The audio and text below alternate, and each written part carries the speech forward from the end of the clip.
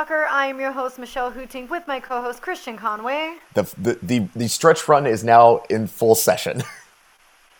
And it is quite the soccer day if you're a U.S. men's fan and an L.A. Galaxy fan. We've got it back here for you, episode 24, season 3.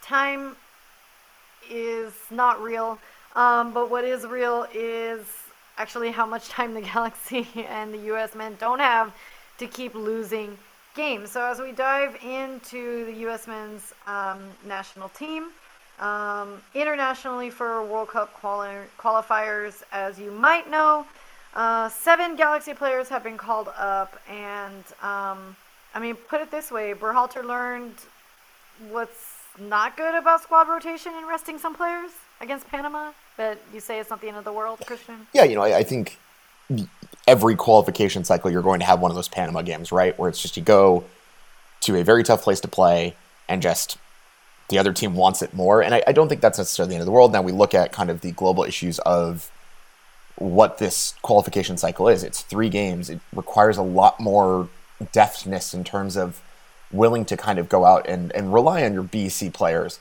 And also we have to talk about the fact that, for example, the England contingent couldn't travel because Panama's a redless country, and therefore they would have to take a 14-day quarantine when they return to England. No club wants to have that burden. So there's a lot of other extenuating factors in the Panama game. I think, when we talk about the game, these past 2 games, I think the game that really gave us a lot of the most meat on the bone, so to speak, was the Jamaica game. And I think it was really interesting to watch that game.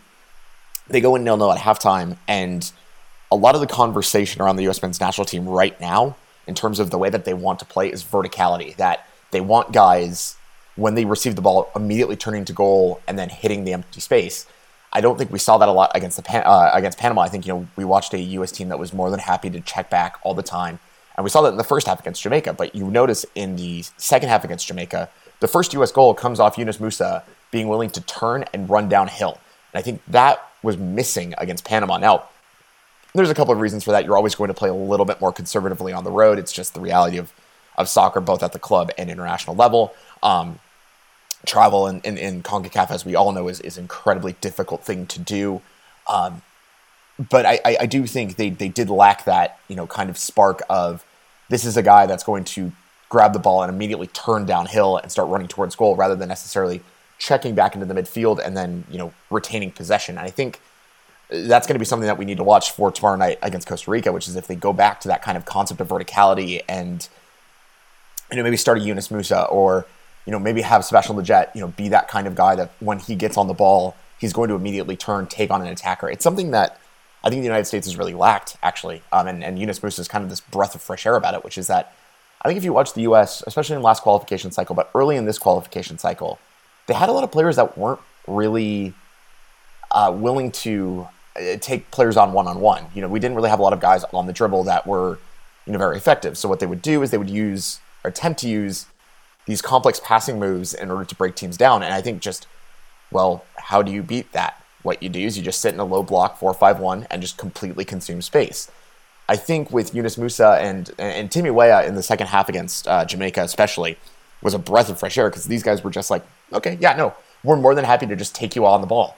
I think they need to get back to that. And I think that was really lacking in Panama, was just this level of incisiveness that, Panama was more than happy to sit deep and then just, win 1-0 on the counter, or, that was more than happily what they were able to do. And I think, that was missing in the game against Panama. I think we can find it again, especially playing at home.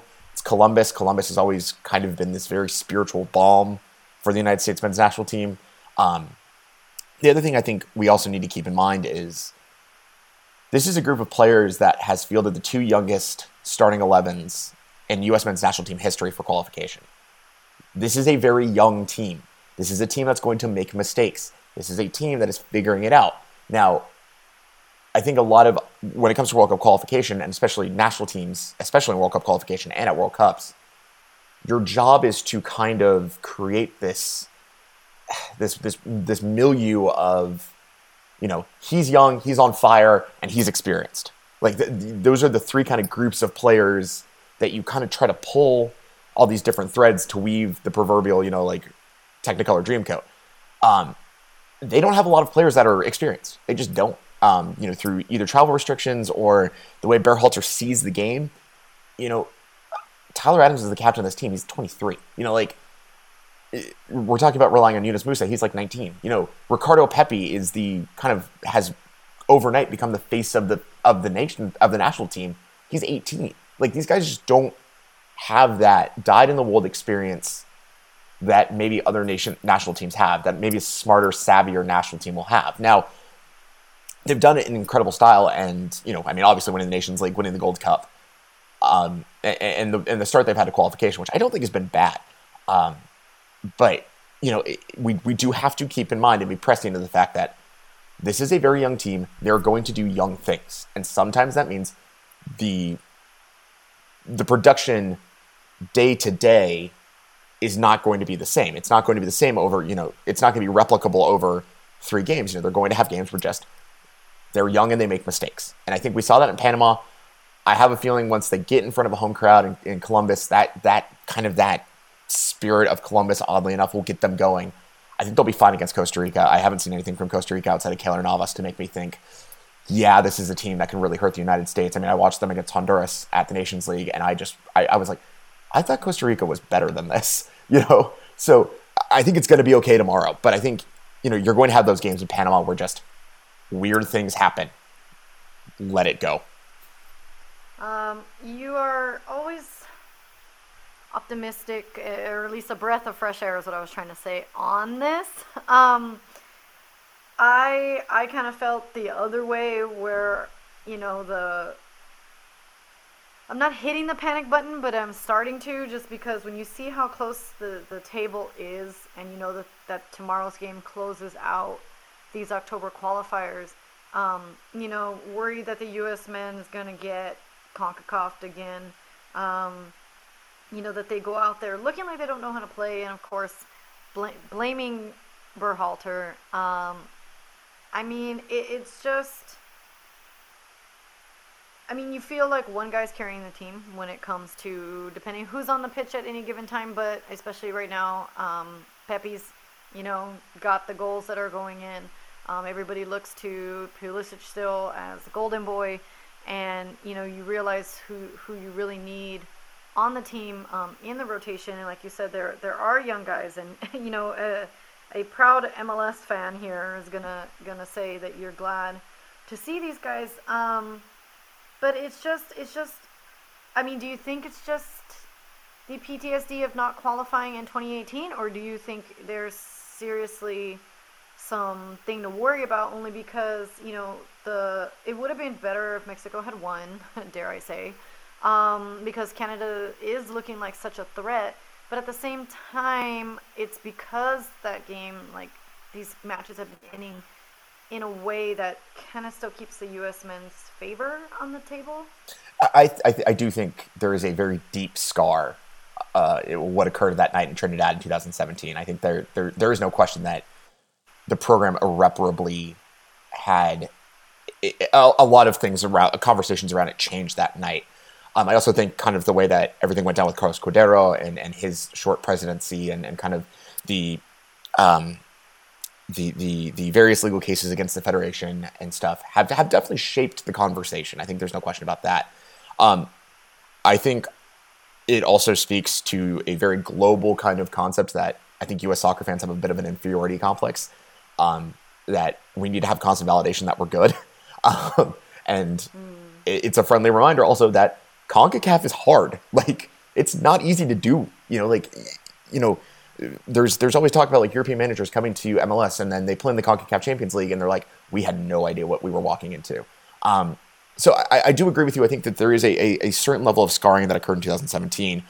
I would also say we are really early in qualification, very, very globally early in this whole entire thing. It's only been 4 games played. There's time here. This is not how it's going to look in, March or April. It's going to look differently.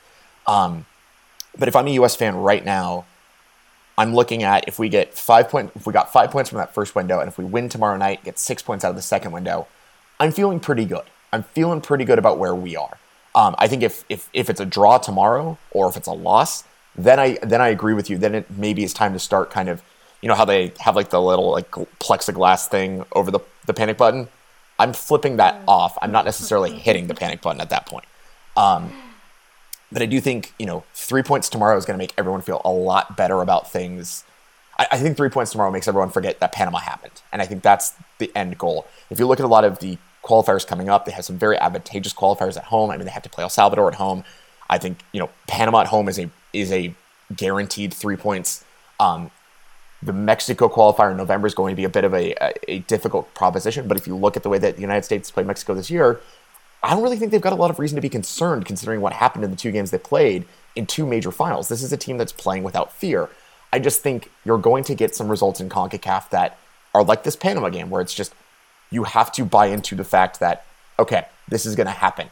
I think it's very different in terms of a conversation of, if we had lost Jamaica or drawn Jamaica and then we lose in Panama, well, then all of a sudden this Costa Rica game becomes a very different story. Now, I think the United States needs to win this game. I think there's no question because in CONCACAF, it's all about winning your home qualifiers.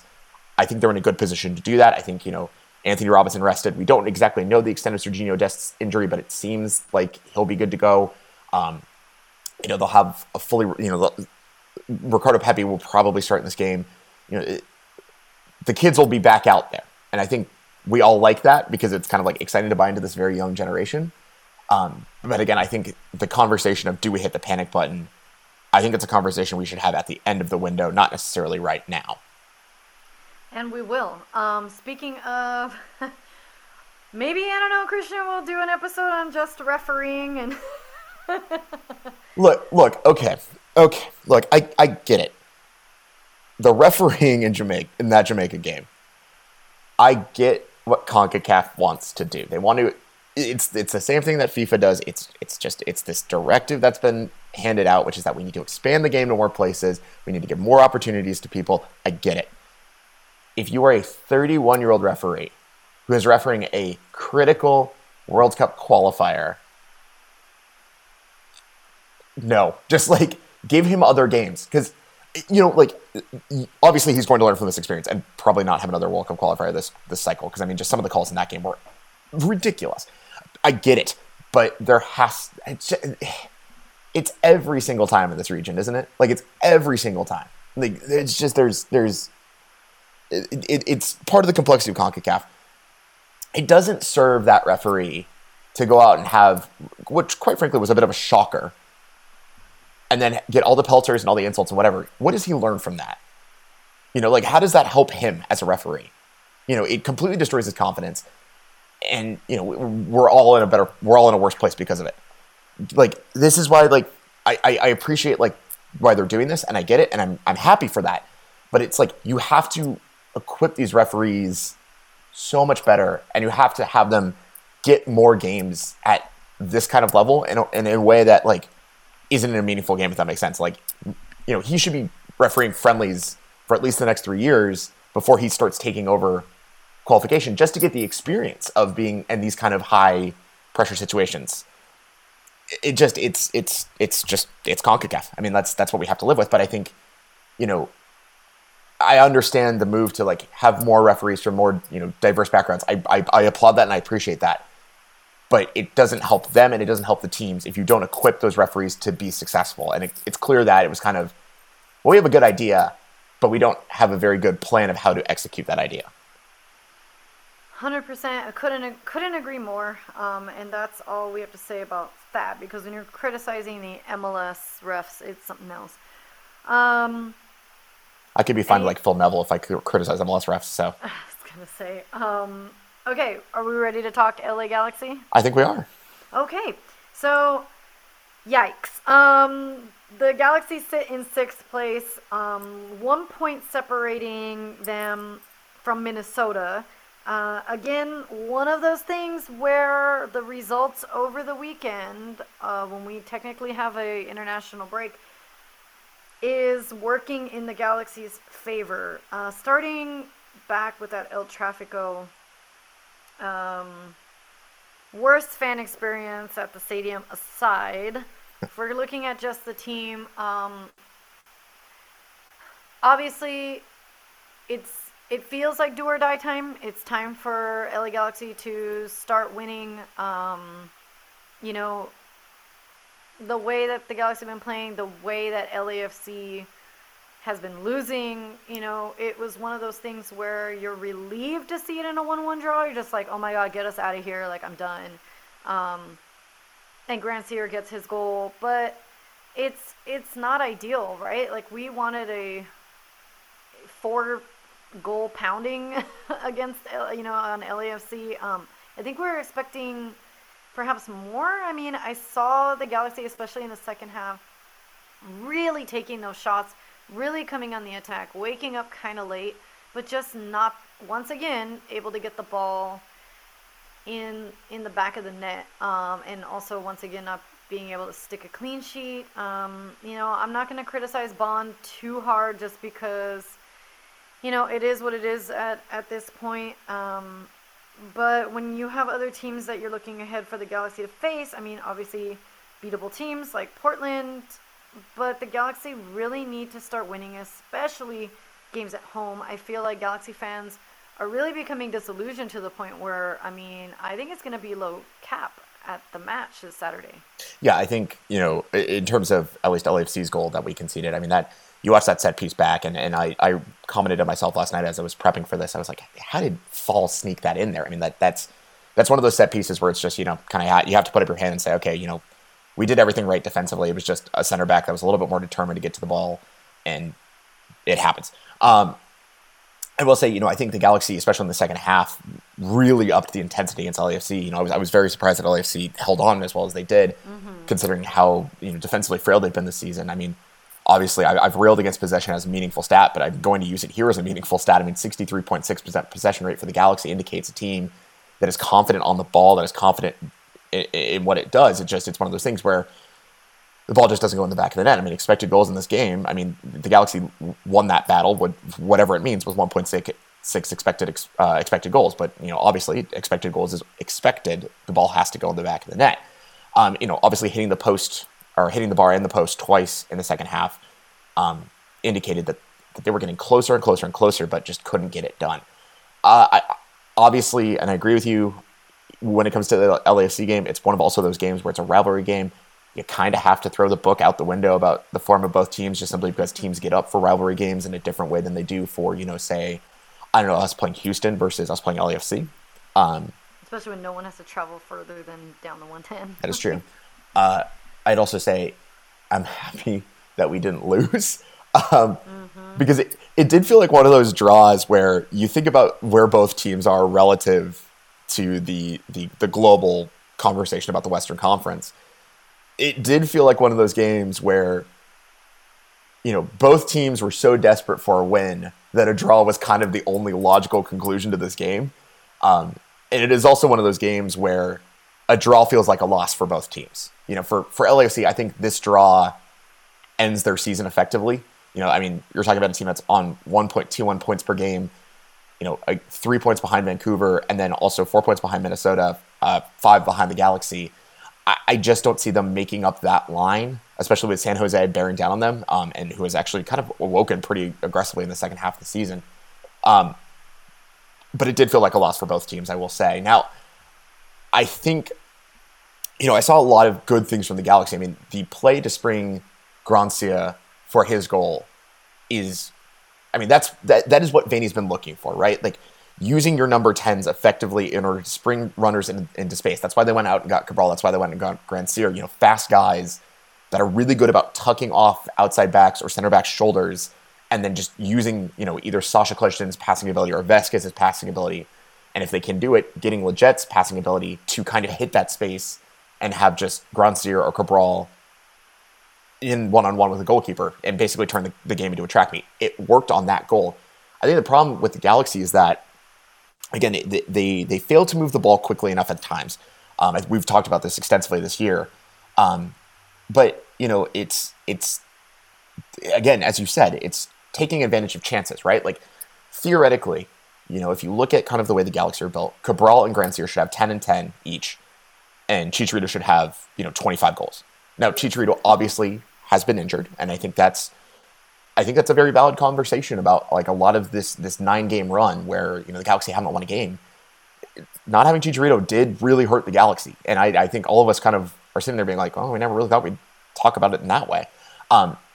They did play some very tough teams, but I think our constant conversation about this run has been they've had so many opportunities and they just haven't taken them. And that's the mark of a team that I think is still trying to figure it out, which I think we can all agree is kind of been the story of the season. And also a team that I think knows what it should do to be successful, but isn't confident in doing that, if that makes sense. And I think, there were some moments in this game where it didn't look like they were confident in the attack, and I just wonder how to fix that. Obviously Joveljic and Chicharito up top is probably the future of all of this, and it looked really, really good when they got up top together. But they have, I'd say, the Portland game's going to be a difficult game. Portland's always, under Savares has always been a bit of a combative, difficult team to play. But then they've got the Dynamo and Dallas one after the other, and if they don't find, I'd say, maybe 4 points out of those 2 games, I have serious concerns about making the playoffs. And again, it's kind of shaping up into the 2018 season when we had to play Houston on the last day and had to win. Mm-hmm. They play Minnesota on the last day of the season. It's looking like that might be the scenario again, and I really don't want to go back there. Yeah, and Cabral was not available to play that night, and I know that Vanny said that was between him and Cabral, but the thing is, us Galaxy fans were calling for Cabral to be subbed in at some point. When you're looking at the subs that are being made, I mean, you did get the sense that they were going for the draw. I mean, you have Steres coming in, you have Kleshtin coming in, and you almost kind of, I don't know, it's kind of hard to say because I want to say you want to start them, but then at the same time I get what they're going for, like some more solidarity, especially in the back, and to just kind of get more control, get some fresh legs in there. I mean, like I said, to me, it looked pretty decent at the end there. I really thought the Galaxy would have been able to make it, and then you get worried on those counters that LAFC can run. So like you said, it is maybe one of those. It is like a Panama thing where it's like, look, it's a rivalry. Let's just forget it happened, and let's just go on to the next one. Yeah, I agree with you that a lot of the late game substitutions kind of did feel like, all right, cool. If we can get a point out of this, we're great. Like, thank you. Like, let's just go. Which I'm okay with. It's a rivalry game, and they get frenetic and weird. I mean, you talk about that 3-3 draw we had earlier this year. But I think, they're out of all the teams kind of in this stretch run, the Galaxy have probably the toughest schedule out of all of those teams. Yeah. And that's rough. But unfortunately, that's the way the schedule is written. And it kind of comes to this point of like, well, this is why winning in the early season matters. Like, this is why getting those 11 games before halfway was really important, but I think, I think a lot of people are going to feel a lot better if we win this weekend against Portland. Like, I think a lot of people are just going to feel a lot better. 100%.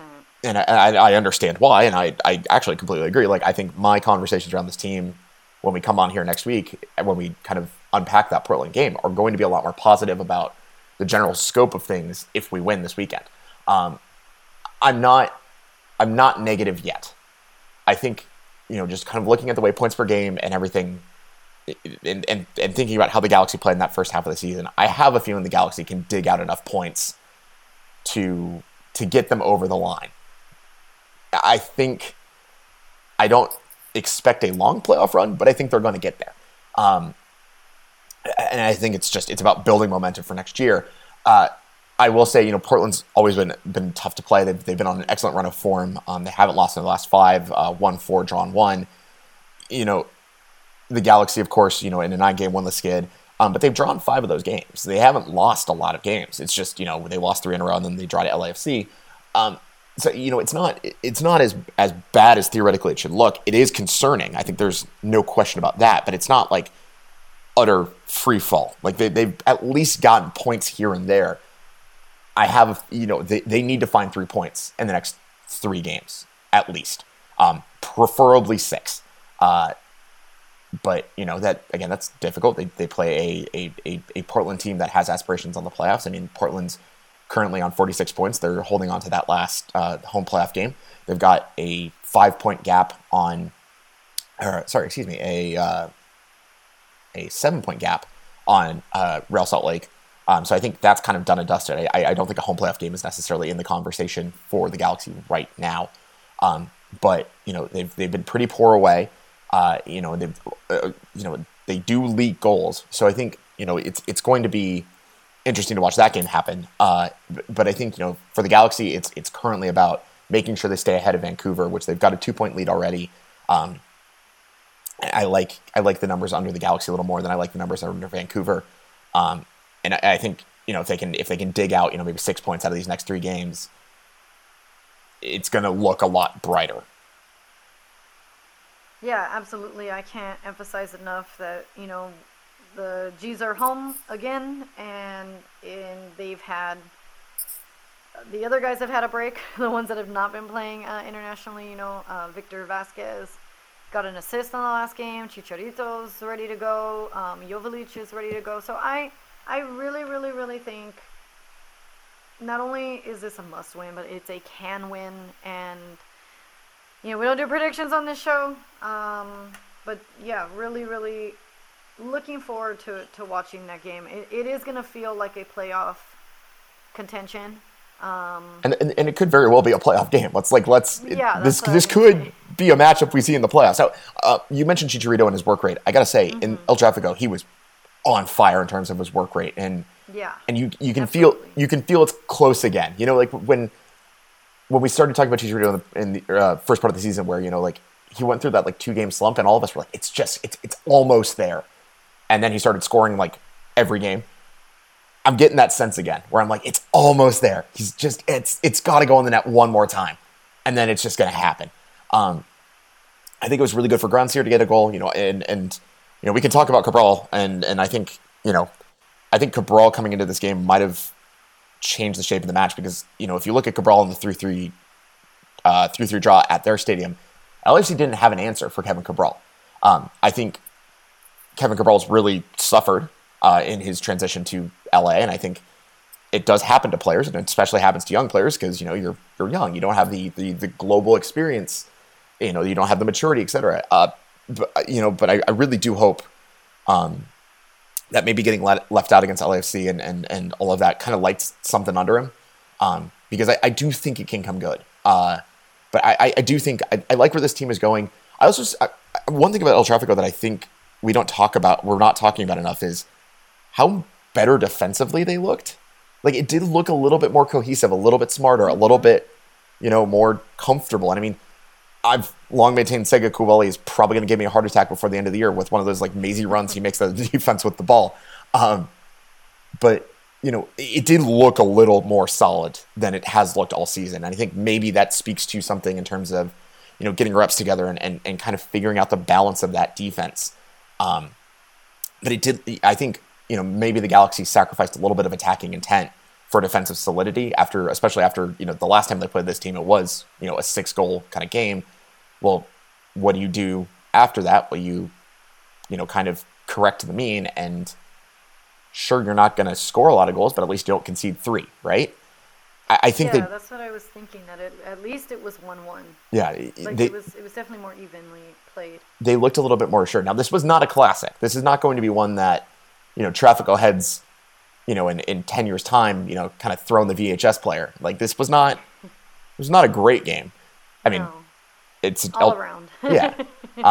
But I think, just defensively it was a little bit more solid. They did look a little bit more cohesive in the attack than they've looked over the past couple of games. I'd say about the past 4 games, they looked a little bit more like they kind of knew their rotations. And I think that's good framework to have going into this last run of it's 6 games. I think that's really going to help them in the coming games. But they desperately need 3 points. And I desperately hope it comes on the weekend. Yeah, and let's also hope that the other results continue in the Galaxy's favor. I hate that, like you're saying, when it comes down to that, right? When you're looking at decision day, not only are you relying on how the other games are going to fare, but then you're also looking at who you're going to face, right? And this is what it's coming down to, and this is what it feels like again. Look, the Galaxy are on a winless streak, and what better way to snap it than at home against Portland? It's Decision day this year, I'm kind of looking at both conferences, is going to be something else, man. I have a feeling there are going to be games on decision day that kick teams out of the playoffs. I mean, yeah, like if you look and I at the Eastern Conference, I mean, there's 7 points that separates Nashville from Atlanta. In the West, I mean, obviously no one's touching Seattle, but like yeah, I know, right? Minnesota on 38, Vancouver on 37, San Jose on form in 33, the Galaxy on 39, Salt Lake on 39. I mean, it could be a bloodbath, guys. Like, hold on. Yeah, and like you said, the how difficult the schedule has been for the Galaxy and for them to be able to have players try to adjust and keep up with that, especially when they've come from elsewhere. Yeah, I'm drawing a bit of a blank what I was going to finish saying, but basically, all I'm trying to get at is hang in there. Don't give up the hope yet. Don't. That's what I was going to say. Chill out with the Vanny out, y'all.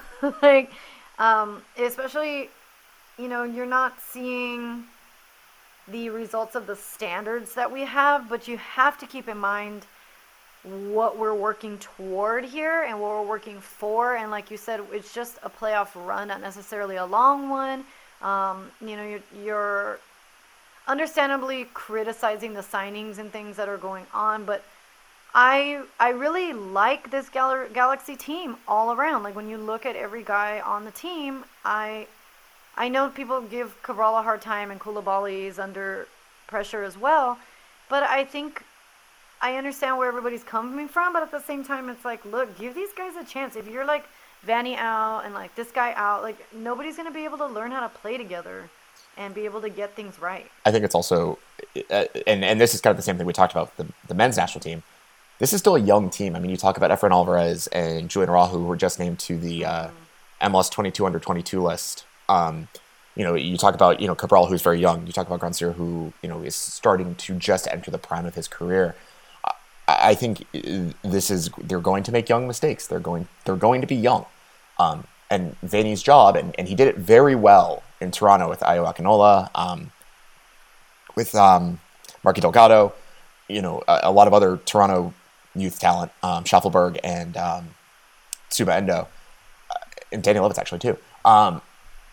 He was very good about molding that talent, but the problem is that takes time. And I think, Galaxy fans are a little impatient because of previous successes, and that's all well and good. And to be fair, most Galaxy fans are U.S. men's fans Yeah. as well. I think there's a double-sided thing going on here. It's just going to have to get used to the fact that this team is very young, and Yeah. young teams take time to come together because you're not just dealing with the other things of building a team, like figuring out who the leaders are in the locker room, getting used to passage of play, whatever. You're also dealing with young players that you have to teach and are informative parts of their careers. Like all the kind of juggling all those plates is not easy to do. And I think Vinny's done a very good job of it so far. I think there's no question about that. And honestly, if the Galaxy make the playoffs and win a playoff game or two, I honestly think Vinny should be up for Coach of the Year. But it does take a certain amount of time and patience. And I think the Galaxy have suffered a lot from, and this has been especially true over the past, I'd say 3-4 years, of just coaches not getting that time. Now they had to fire Analfo; he was absolutely terrible. Obviously, Siggy's health was the driving factor there in terms of his departure from the club. And Guillermo, I think, had lost the locker room in a pretty significant way. But they finally have a guy that I think everyone kind of is fighting for, and I think they have to give him that time. And I think it does feel like they are. But you just hope that kind of they share that same global view as we do. Yeah, that sense of urgency, the sense of like fight that you want to see in the Galaxy, I get that. You're just like, I'm not sure that I'm feeling it in a lot of these guys, but they're aware of what they've got to do. I'm in the stands shouting with y'all, saying, get more than one shot on goal. Like, just shoot it. Like, get it in the back of the net. Like, oh my God, get that, clear the ball, get that out of there. Like, I'm there with y'all, and well, and Christian's there too, when we can be. So I feel you, and thank you so much always for your support. Um, we still have issue 2, Eleazar House magazine available. One note I am going to say, because it was the Landon Donovan Day of Honor, it was very emotional. It was very wonderful to see him. I was able to be at the Bonita Elementary School mural unveiling, which was really, really just heartwarming. And it was kind of like a preview of the honors that he was getting for the statue at the stadium. But the statue reveal, like, I'm so proud of Landon, and I'm all for the statue, but dang, that thing is terrifying. Like, don't blink, Doctor Who fans. Yeah, I agree. The art direction is a very interesting choice. All right, well, that's a wrap for today. Keep it here. We'll be back next week. Can't wait to see you.